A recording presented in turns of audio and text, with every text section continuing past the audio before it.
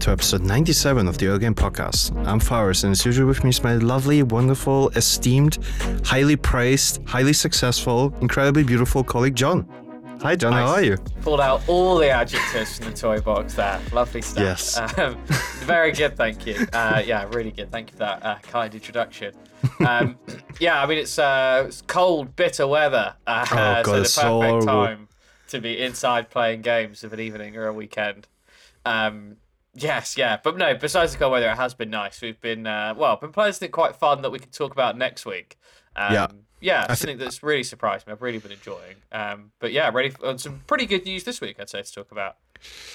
Yeah, I've also been playing something that we're not allowed to talk about yet. I think we can reveal what it is. I'm playing Like a Dragon Infinite Wealth, and you're playing Enshrouded. And I'm playing Shrouded, yeah. But yeah, the embargoes are still until next week. So on next week's episode, we will talk about those games, which have kept us nice and warm over the cold days. That's all I'm gonna say. Yeah. It's a good way of putting it. But yeah, also been pretty good. Have potentially had I had a great time with the demo of Infinite Wealth, which I'm allowed to legally talk about. Not gonna say anything more. And yeah, really enjoying that aspect of this really horrible weather. People have to understand that like we're basically in an ice age right now. It's been like minus temperatures all the time. I think the lowest was like minus 12. Everything's frozen. There's like a snowstorm once a week. It's quite dire. Yeah. It's wild. I think it's being felt globally. It's like America having, record. Yeah. I think 70% was like sub-zero in America a few days ago. Damn. But yeah, as you say, same here. Like it was snowing just last night. It's quite. I mean, it was bittersweet. I do actually really like the snow. So I was walking about yesterday, and like it was so cold. Icicles were like my hair was freezing in place and stuff. But it was really cold. I couldn't possibly get one of those little electric rent-a-scooters, which I sometimes like to take from the station. So there's a bitter, 10, 15-minute walk or something through the snow. But it was quite nice. It's freshly fallen, untouched. Yeah, it was really nice. I love snow. But it is also just bitterly cold. I also love snow, but it's just too cold. Like, it's just too much. But I think that's enough of the weather report. I have played a game, John, that I am allowed to talk about, and that is Prince of Persia: The Lost Crown. I already gave kind of my first impression, like basically my review last week. I've now finished it. And I can basically just kind of double down on what I said last time. It stayed excellent. Like, I think this is a tremendously good video game. It's super fun until the end to do the movement, to do the combat. The game feel of this title is really incredible. Like, I would say, if not the most fun I've had with movement in the game, it's definitely up there. Like, really strong in that regard, and it stays strong from until the end. It has really fun boss fights. I think one aspect I kind of didn't talk enough about, which I really commend this game for, is its abilities, because obviously you have a lot of overlap in this type of game of like, oh, you're gonna get a double jump and you're gonna get a dash, and obviously you have all of that stuff in here as well, all the classics. Yeah, but I was constantly until the end surprised with what cool and unique and weird abilities they give you. Like, there were a couple of moments where I thought, oh, I'm gonna get an ability. This surely must be the double jump. And then it was like something so weird that it took me like a minute to even read like the instructions. You know, when you pick it up, there's like a window popping up, like, you can do this now. And I'm like, what are you talking about? I don't even understand what you're saying. And then you use it and you're like, oh, this is so cool. Does it use the... Yeah. Sorry, there's like blue energy in the marketing. I can see actually, like, the picture. I can see actually now. You see the the main promotional image of the main character. I think it's Sargon jumping through the air, and there's like blue energy or trail of it following him. Oh yeah, is it's it my like a kind teams. of exactly? Is it like a kind of is that what charges these abilities? Is it like a kind of magical power he has, or? Yeah, it's a thing they mostly use for very impressive, cool staging. Like there are a lot of cutscenes in this game and a lot of like special effects and stuff, which are very I would say Dragon Ball inspired. And you have it's very anime, it's very exaggerated of like, yeah, Sargon, like in this case, charging his energy, and like he's part of the immortals who are like an elite squad in Persia. Like in real life they were like an elite squad of soldiers. Here they're basically like the Suicide Squad or something. They're like basically superheroes, and all of them have this like special energy, and his is blue. And you also have like special attacks which are called Afra Surge. Like Afra is the energy. So it comes into play in this. You have like a meter that you build up, and then you can do a special ability, but you do have it in like it is connected also to your power. So for example, when you do an air dash, there's like a blue trail that Sargon leaves behind, and stuff like that. And it's mostly because it looks cool and because you have the like special effect system which uses this as a sort of resource. Okay, that's cool. Yeah, I did wonder whether I assumed it must have had some in-game Yeah. mechanical use, and yeah, when I saw it. But yeah, I'm glad that it's got more abilities. I thought it was going to be more of just a classic, double jump, sure, single jump, maybe an in-air dash. But I thought it would not give you too much more than that. But there is real depth to the mechanical side of this. Then. There's one, I'm gonna just spoil one to give you a taste of how cool it is. I think it's even the second one you get, which was a surprise, where you can leave a shadow, it's called. And if you press the button again, you will be teleported back to that location and where the shadow is located. And you can use that. The game very cleverly uses that for like puzzles. So like the first puzzle you have with this is like there's like a huge block which is moving around and you can't get past it. So you wait until it goes the furthest back, walk up there, place your shadow, then walk back. The block moves your direction, past the shadow, then you teleport back and are behind the huge block, and then can move forward. Ah, And it that's does cool. That's stuff really like nice. that all Yeah. the time. It's so clever and satisfying. Especially in the platforming, it is so clever. It's very challenging in a way that surprised me, but never in a frustrating way. It's really like a hardcore platformer where like all the time in the game, especially in like when you explore, but also in a lot of the main path, there are like these little gauntlets that you have to go through, like little courses, and you have to if you die, if you like fall on the spikes, you don't die. You just get teleported back to the beginning of the course, basically immediately. So it's like really fast paced. And if you make a mistake or if you fail a jump or whatever, you're immediately back at the beginning. And none of them are like super long. They're just like so intricate and dense that you have to like basically learn a certain pattern of like, oh, I need to do the double jump here, then dash through this wall, then jump off the wall, then drop my shadow, then do this. Like you have to like learn these routines.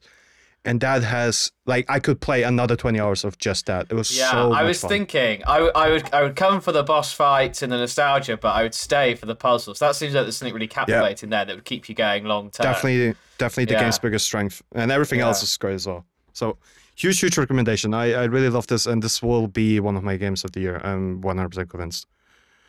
Oh wow! Well, I like it. I like the early confidence in a prediction, but it's not even the end of Jan. Who knows? It might be That's like an last excellent year, game. and there are like surprises along the way. I mean, obviously we probably can't expect the same year, but it's already looking pretty good with stuff we'll talk about next week, stuff that you can talk about this week with the Prince of Persia. No real stinkers so far either. I think we got Gollum in the spring last year, but so far everything's been about Yeah. hitting 500, doing pretty solid.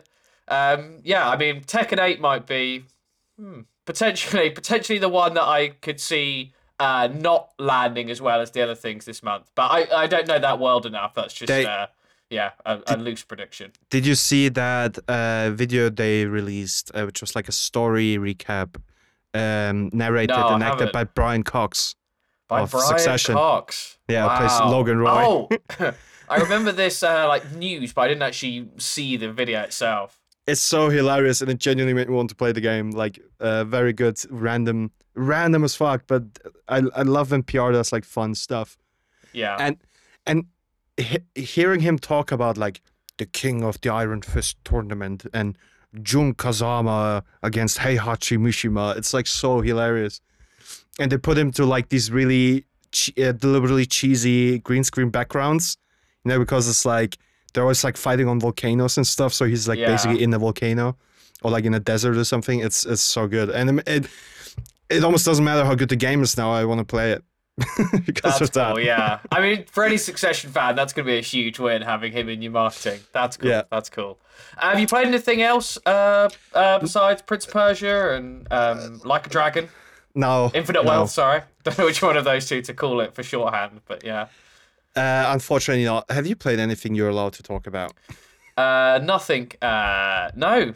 No, I haven't. No, I think I'm just waiting for the next. Oh, I might be playing Lethal Company soon, but I can't talk about that Ooh. till I have. But we might be playing it for our early game night. But Yeah, maybe I'll be able to talk about that next week. But no, I haven't been playing anything new this I week. I will play that too. I will join the early Nice. game night, and I'm very excited because I just yesterday listened to yet another podcast where people played it for the first time. Like, yeah, this is fucking awesome, and it finally was like, okay, I'm gonna get it. I'm gonna try it out. And then today, someone in our company was like, hey, let's play that together. And I'm like, oh, perfect timing. Yeah, yeah. Yeah, really excited. It seems so good. I'm really, really excited to check it out myself. It looks like the kind of game that as long as you've got some friends to play it with, you're bound to have a good time. Yeah. Yeah, exactly. Awesome. Should But we move into the on the news? future, yeah, let's do the news. We have some really interesting stories, I would say. Yeah. Oh, let's start with what I'm most excited about, John. Elden Course. Ring. Elden Ring. Do you remember Elden Ring? Who could forget 2022's Game of the Year? And do you remember that last year they announced an add-on called Shadow of the Erdtree and then said nothing else about it ever again? They dropped one image, the name, and then radio silence for a year. And it made everyone go crazy. um, of course, like Elden Ring fans have been just crazy with like theories, leaks, hidden messages, all kinds of stuff. And now we have maybe the most concrete hint yet. Because on the Steam database entry for Elden Ring, in the DLC section, a new entry has appeared fairly recently, a few days ago, I think on the 10th of January, which unfortunately doesn't have any concrete details to it. The files that have been added don't have a name. We don't know the file size.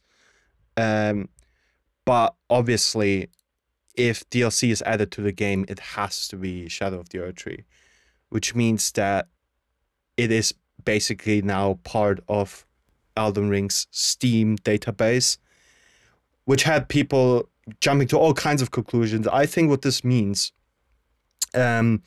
is that, yeah, I think this will finally be revealed very soon because if they basically add a Steam page for it, that means they're getting ready to like roll out the marketing and release the thing. Probably the most common theory about when this thing will come out is late February, thanks to some weird leaks. There was like one, I think it was a company that makes like custom controllers or something, and they were making an Elden Ring controller and accidentally released a promotional image or like an internal image that says, "Oh, this is coming out in February, coinciding with the release of Shadow of the Erdtree." And also, it's the 2-year anniversary of Elden Ring, and there was like an investor call where they said that it would come out within the fiscal year that ends in late March, so that will fall into that period as well. So yeah, Three it seems strong to. bits of evidence. That's pretty strong. Nice. That's pretty Yeah. strong. It feels imminent. What do you feel about it? I mean, you still haven't played the main game, but No, I'm like the sort of stranger or the landlord, and you've emerged from the kind of research den. And you kind of grabbed me, shaking me like with your end of world prediction. Yeah, yeah, like the It's Always Sunny meme with like on the board with all the yeah, yeah, red exactly. strings. And It must I'm be happy February. for you. Yeah, exactly. No, but no. In absolute all seriousness, I think with these three bits of, I would say, fairly strong evidence when you stack them one by one, I think it makes a perfect sense. And it's also, within the time frame of what we'd expect. We know officially from them they're working on DLC. It's about 2 years, or it's soon going to be 2 years since the launch of the game. You look back on how long they've taken to do other DLCs, you'd expect this one to be a little bit longer, it's just a big Yeah. game, but it looks like they're going to deliver that. And I think it totally is expected in Feb. I tried to have a look at like events between now and Feb when I saw this news, but there's nothing huge that jumps out to me. It's like, oh, they'll reveal it here or here kind of thing. So maybe what you think we just get like some kind of release via their YouTube or their Twitter. There's a Steam Next Fest on February 5 to Feb 12. Well, that's for demos. Yeah. So, I, I I think just because it's nice and everyone's into this idea that it will be the 2-year anniversary, which would be February 24, which would be 5 days ahead of Final Fantasy VII. But I could see that, and I think this is the kind of thing. Obviously, Elden Ring, incredibly huge game. Like, cannot be overstated how much of a success this game was. And I mean, I'm looking at it now. Still has right now, and it's in the middle of the night in America, 70,000 people playing on Steam. So that's insane for a single player game, which is 2 years old. Yeah. Yeah. So I don't think they even need that much marketing. Like, I think they could even do a shadow drop, maybe not, but they could do a thing of like, okay, here's the first proper trailer. This thing's coming out in 2 weeks. Like, I think they could absolutely do that. And it would like be a fun. short turnaround from official reveal to, because like there's so much pressure on this thing, like Elden Ring in general, but like this DLC as well, because of the mystery of it, which I don't know how deliberate that was, but they have played it well. Where like it's the kind of thing where every time there's a big show now, like a Summer Game Fest or Game Awards, the number one prediction everyone says like, oh, we're gonna see Shadow of the Erdtree, and we were all always wrong. But like the anticipation is just so high that you don't really need to do an extended marketing thing. No, it'll be a huge commercial success either way. No, you're right. I just wondered if they'll give it some lead time, maybe a couple of weeks. I think it's huge. I think it's also quite nice that this is one of the few companies left that are still doing, for single-player games, those big content-rich DLCs that fans clearly want. Whenever there's a single-player game that's popular, the number one thing you see Googled for afterwards, almost inevitably, is X game plus DLC when. People desperately want DLC. They want add-ons to experiences they can't let go of if they've latched on, enjoyed it for, say, 20, 30, 40 hours. But it's becoming so rare because I guess it's just less profitable than try and make it a live service or some horrible equivalent of that. So it's awesome that, you know that it's coming and that it's coming for a really good game, but also from these guys, I think it's going to be meaty. I think people are going to get hours and hours out of this. There's going to be loads of new map, new bosses, new everything. I think this is going to be huge, at least based on the previous DLCs of theirs I've played. And I'm not a complete FromSoft aficionado, but I played a couple of the two ones they did for DS3, and they were both, as I say, content rich, gave me a really nice, enjoyable 10, 20 hours, and it took you to a new environment altogether as well. So everything was a bit different, and it was both visually refreshing as well as getting all these new quests and bosses and such. I'm actually not really a DLC person. Like, even with games I really, really love, I very rarely go back to if like DLC comes out after the fact. I think what this has as an advantage for someone like me is that it's now been 2 years and I'm kind of itching to go back. Like I kind of want to go back to Elden Ring anyway. It's not like season 1, 3 months after launch kind of thing. Yeah. Like, I haven't played it for 2 years, and I'm excited to go back now. But yeah, I've played the Bloodborne DLC and the Dark Souls 1 DLC, which are both so excellent. And you're right, we also have already heard from an insider who has a proven connection to FromSoft, Lance McDonald, who said, this thing is going to be huge. Like, what they're working on here is huge. It's at least one major region. And like, if you've played Elden Ring, you know that like each region in the game is like huge. Some of them are like really, really huge. And this is definitely going to be a big thing, and I'm really, really excited. And they can charge me almost anything as well. I think it's probably going to be like around kind of the $30 region, something like that. I reckon. I think that is also. I think that's the upper. I think it'll be worth that, and I think that'll be like the upper limit on it. Maybe it's as cheap as 25 or 20, but that's a good region for it. And I'm sure everyone will be happy to play if you've played through Elden Ring, and Oh yeah, you can see the quality you're getting. yeah. Yeah, So absolutely yeah, huge. Really nice to start with a positive story this week. yeah. Let's start with a less. Let's move on to a less positive thing, potentially. Yeah, okay, let's do it. This is an interesting one. So, do you remember, John? That do you remember a game called Halo Infinite? I have to stop doing this bit. No, yeah, no. I sadly do. Halo Infinite, the promised, the promised game that sadly petered out quite quickly post launch. It was great though. Like the multiplayer was a lot of fun, but yeah, it was quite thin, and people got bored of it and left. And one very long rumor, I think I wrote this down somewhere. Since January 2022, it was rumored that another company affiliated with Microsoft, not free for free, but this development studio called Certain Infinity, was working on a battle royale game based on Halo Infinite, or like an extended mode. I think it started as a mode, then it was supposed to be its own game, and it was always known as Project Tatanka. And apparently, this has now been cancelled. This was claimed by people from the Xbox Era podcast, namely Special Nick and Sika Mikaniko. I think that's how you pronounce the name. Who is the latter is I just found out actually a very known Forge map maker, has been for years, and is very closely tied to 343. And Nick also has reported on a lot of Microsoft internal stuff.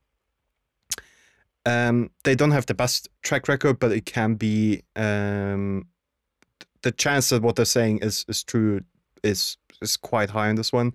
But yeah, they're saying that Tatanka is now cancelled. Like whatever the game was supposed to be, it's not coming out.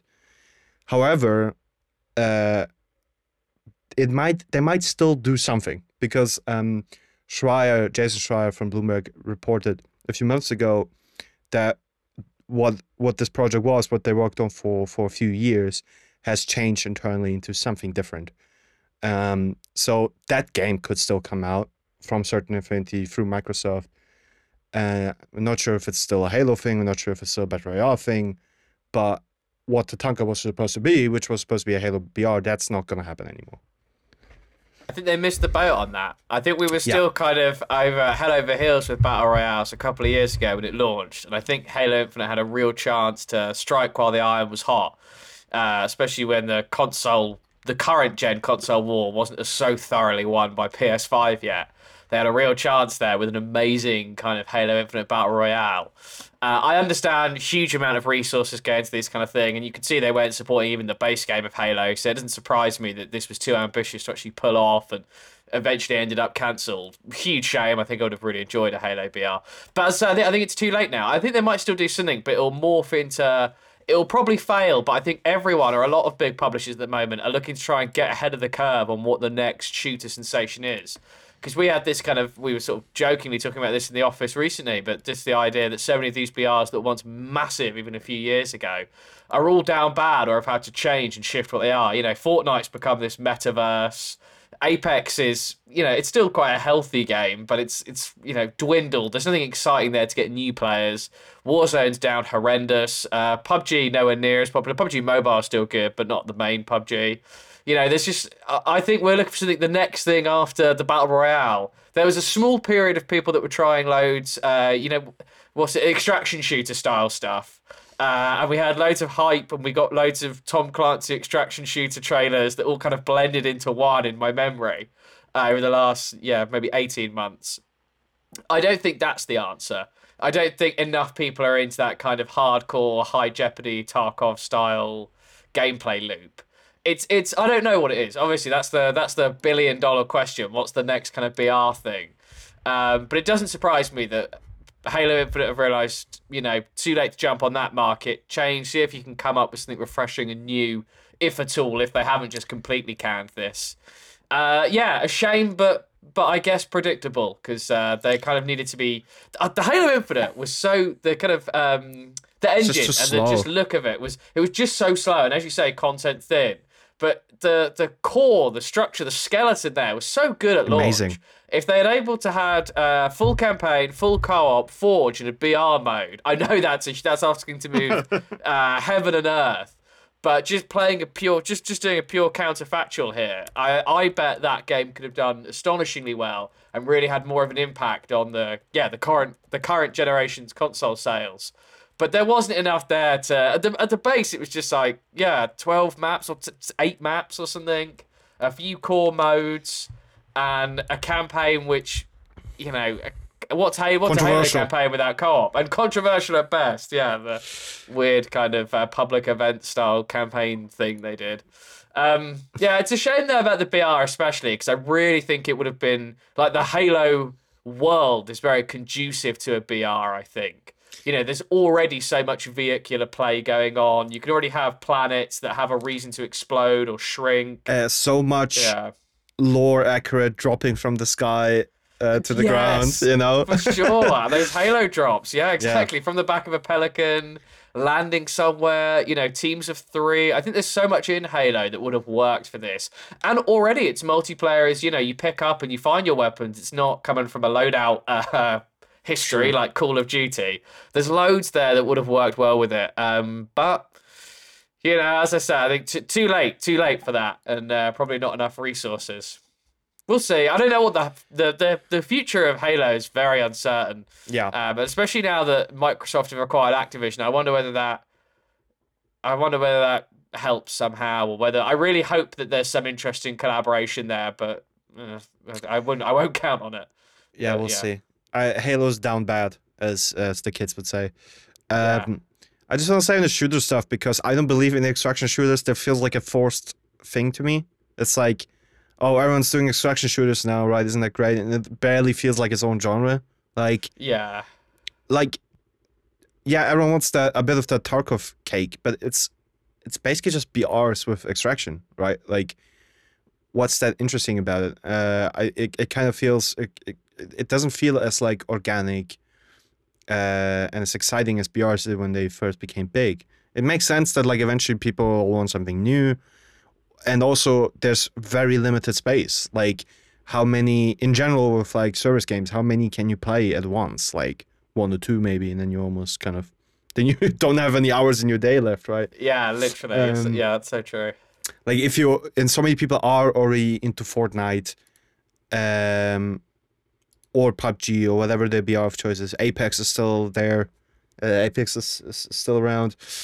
I wonder, I'm looking at something like the finals, and I wonder if that is maybe a step into the future, where it does have the live service stuff. It's very clearly very inspired by Fortnite in terms of like its structure, in terms of how it works with skins, the vibe and everything, but the gameplay itself is smaller, it's more focused, it's maybe more tactical.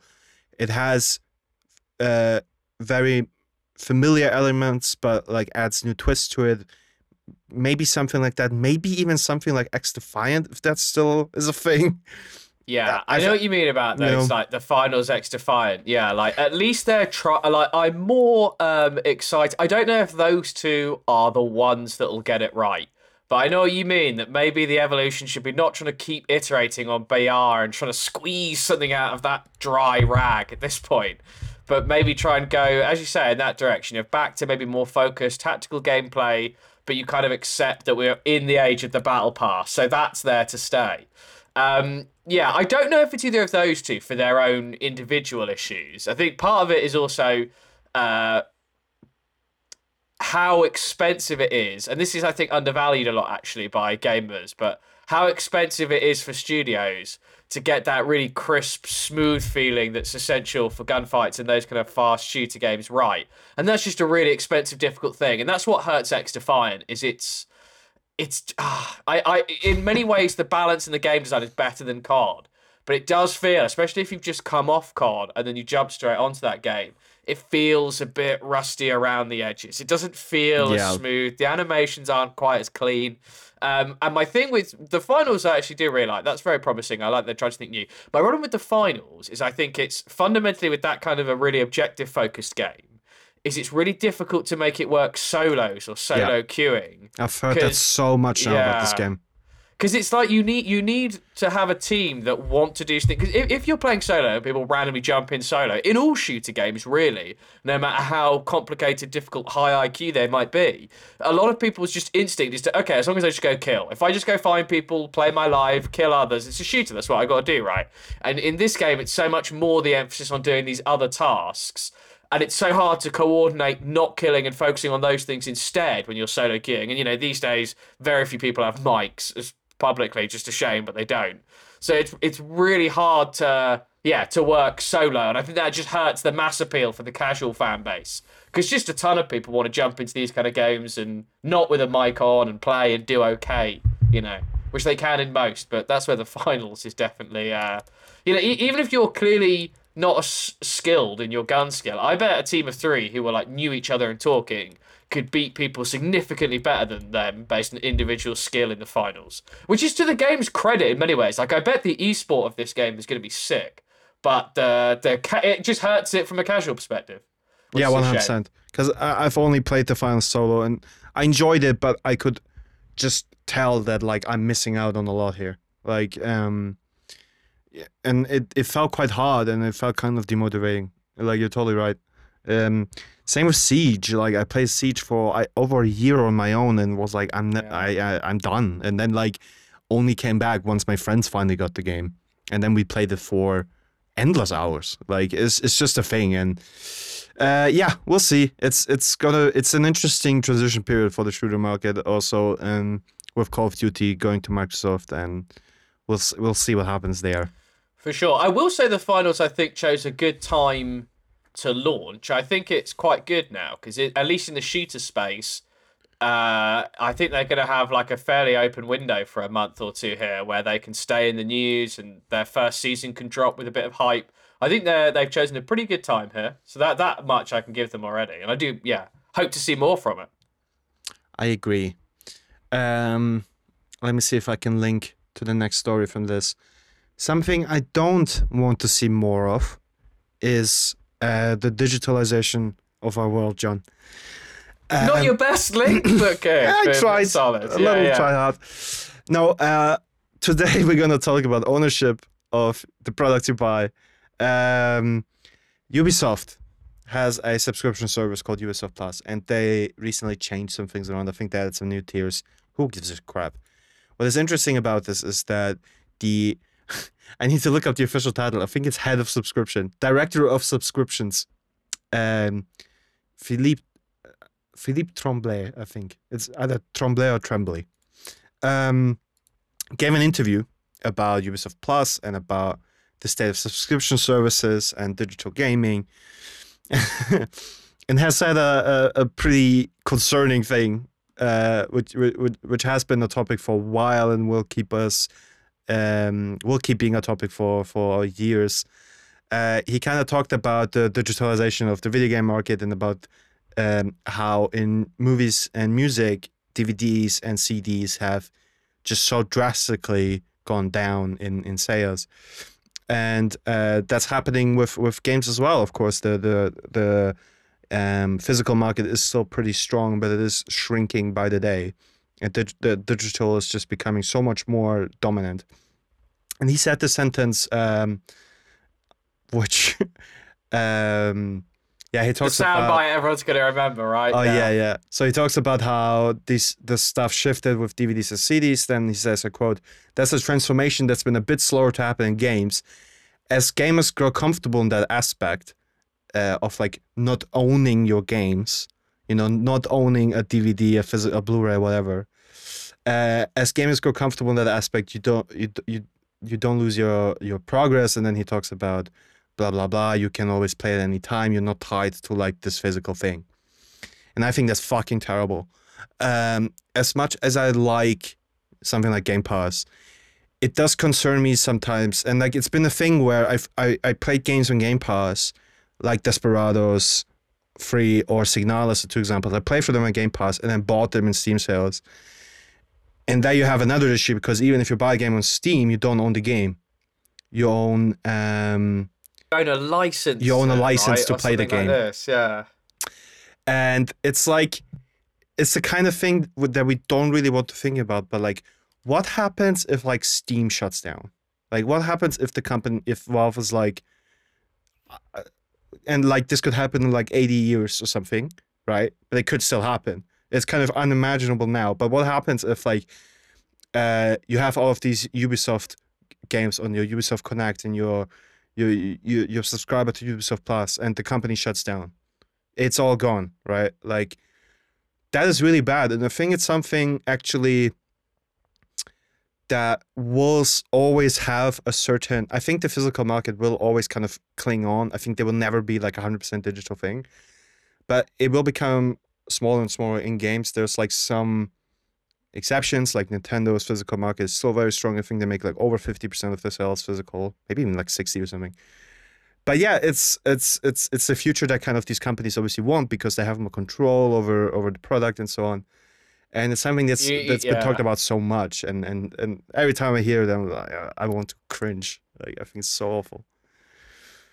Yeah, you're absolutely right about more control. The PlayStation sales for you know, oh, it really does take away that wonderful kind of second-hand market, which Mm. I've got to admit, you know, I've been quite a heathen here. I went full digital in, I don't know, 2015, 2014, honestly, with the PS4. I was basically just buying digital then. But I do remember, obviously, lots of fond memories of 360 and original Xbox generation. I was an Xbox kid, but going to like those secondhand game stores and being able to like for a pound or two, or you know maybe £4, £5, £6, just getting like a brand new experience. You get to go home and really, you know, even if it does only last a weekend, you get a great weekend of like trying a new game. And I'm sad that that market will die, as you say, because they'll just have more control. They'll be able to make sure that you can never resell things and get any value back, which of course is just not good for the consumer. And while they can sweeten the deal at the moment, you know, they can do things like that Last of Us one, where if you get it digital, you'd only get a 10 thingy upgrade. Believe you me, as soon as they've got us all on digital, you can kiss goodbye to those sweet, sweet digital benefits. They'll hike the prices up, and there's nothing we'll be able to do. They just need to convince us all that one day they can do like a console generation that's completely digital. I think we're close. I think it would still be like a PR suicide to go complete digital on the next consoles. I think we're like a console and a two away. But I think that's coming. I think sadly that day will come where I've, they, you know, the PS7 or whatever is digital only. well, it's kind of happening already because if you remember, I mean, this still has to become reality. But do you remember those like leaked Microsoft documents where Ah, uh, yes, the AI console, the AI box or whatever. not just that, like new iterations of the series consoles, which haven't been announced yet, but are probably coming, which are all digital. Like even the X, which is right now, um, has a disk drive. The new version wouldn't, and it's like, So you would still get like the higher, the better GPU, you know, more memory and stuff with the X, but you just wouldn't get. So they're trying to normalize it as even like a luxury option now. It's not just like a. yeah. Okay, I see. Yeah, not um, just like the cost savers version.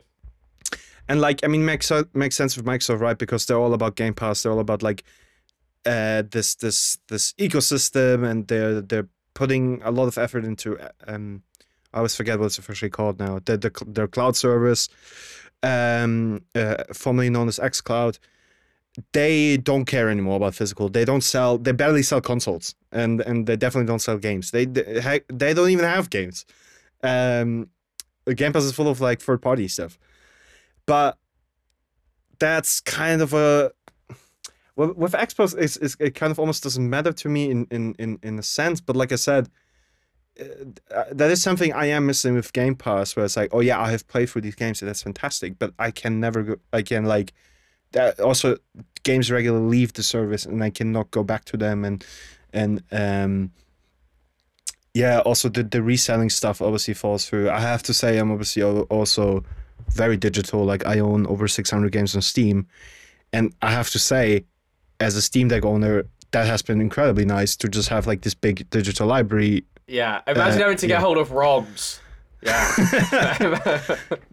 I have, but like for PS2 games.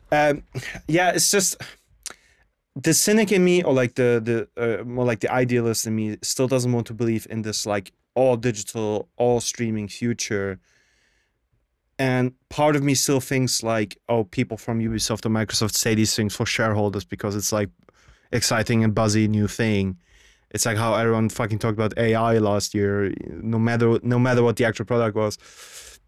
But yeah, I wonder if we'll ever get there where like the next Xbox thing is just like a stick. I mean, a stick you put in your TV, like the Amazon Fire Stick or something, and you just stream everything through the power of the cloud. I forgot about the. I hope not. God, I hate the idea of that.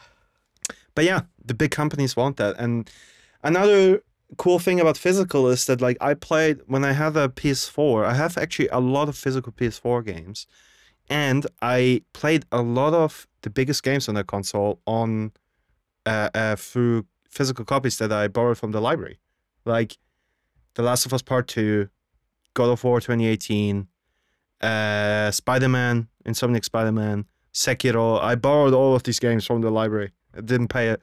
That's the thing of the past, Faris. There's not going to be libraries in 2030. Well, not in the sorry. US, but yeah, that kind of stuff is like it's a shame, and I think we're kind of maybe the last generation that will think that way and be like still nostalgic about. Oh, do you remember when we had discs?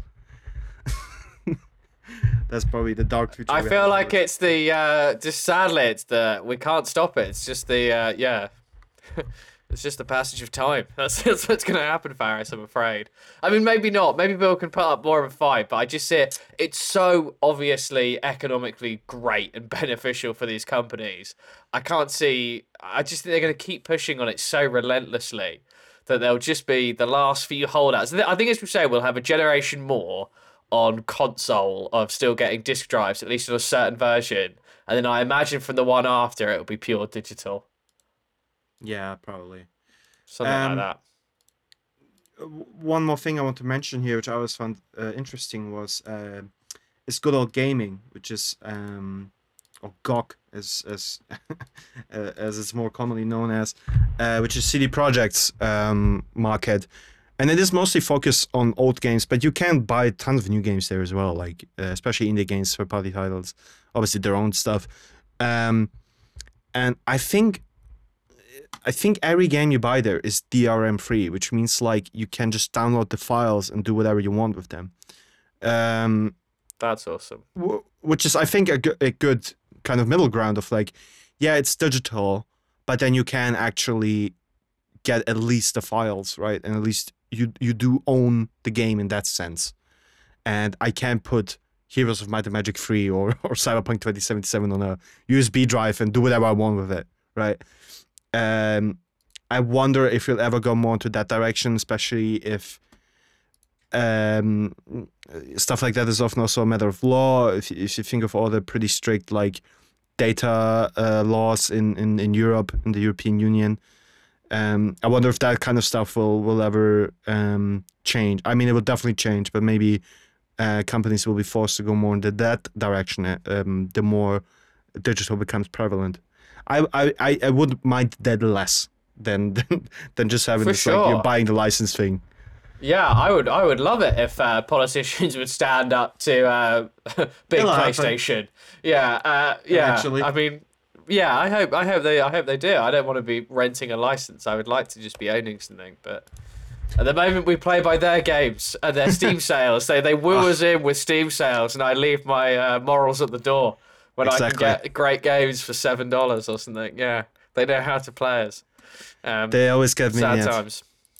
Well, that's enough of that. I think we're at the end of the news, John. Do you have anything to look forward to? No, I mean, well, we spoke about it last week, but we've got the new Last of Us game this Friday, maybe Thursday. Friday. We got the Friday. Last of Us 2 remastered.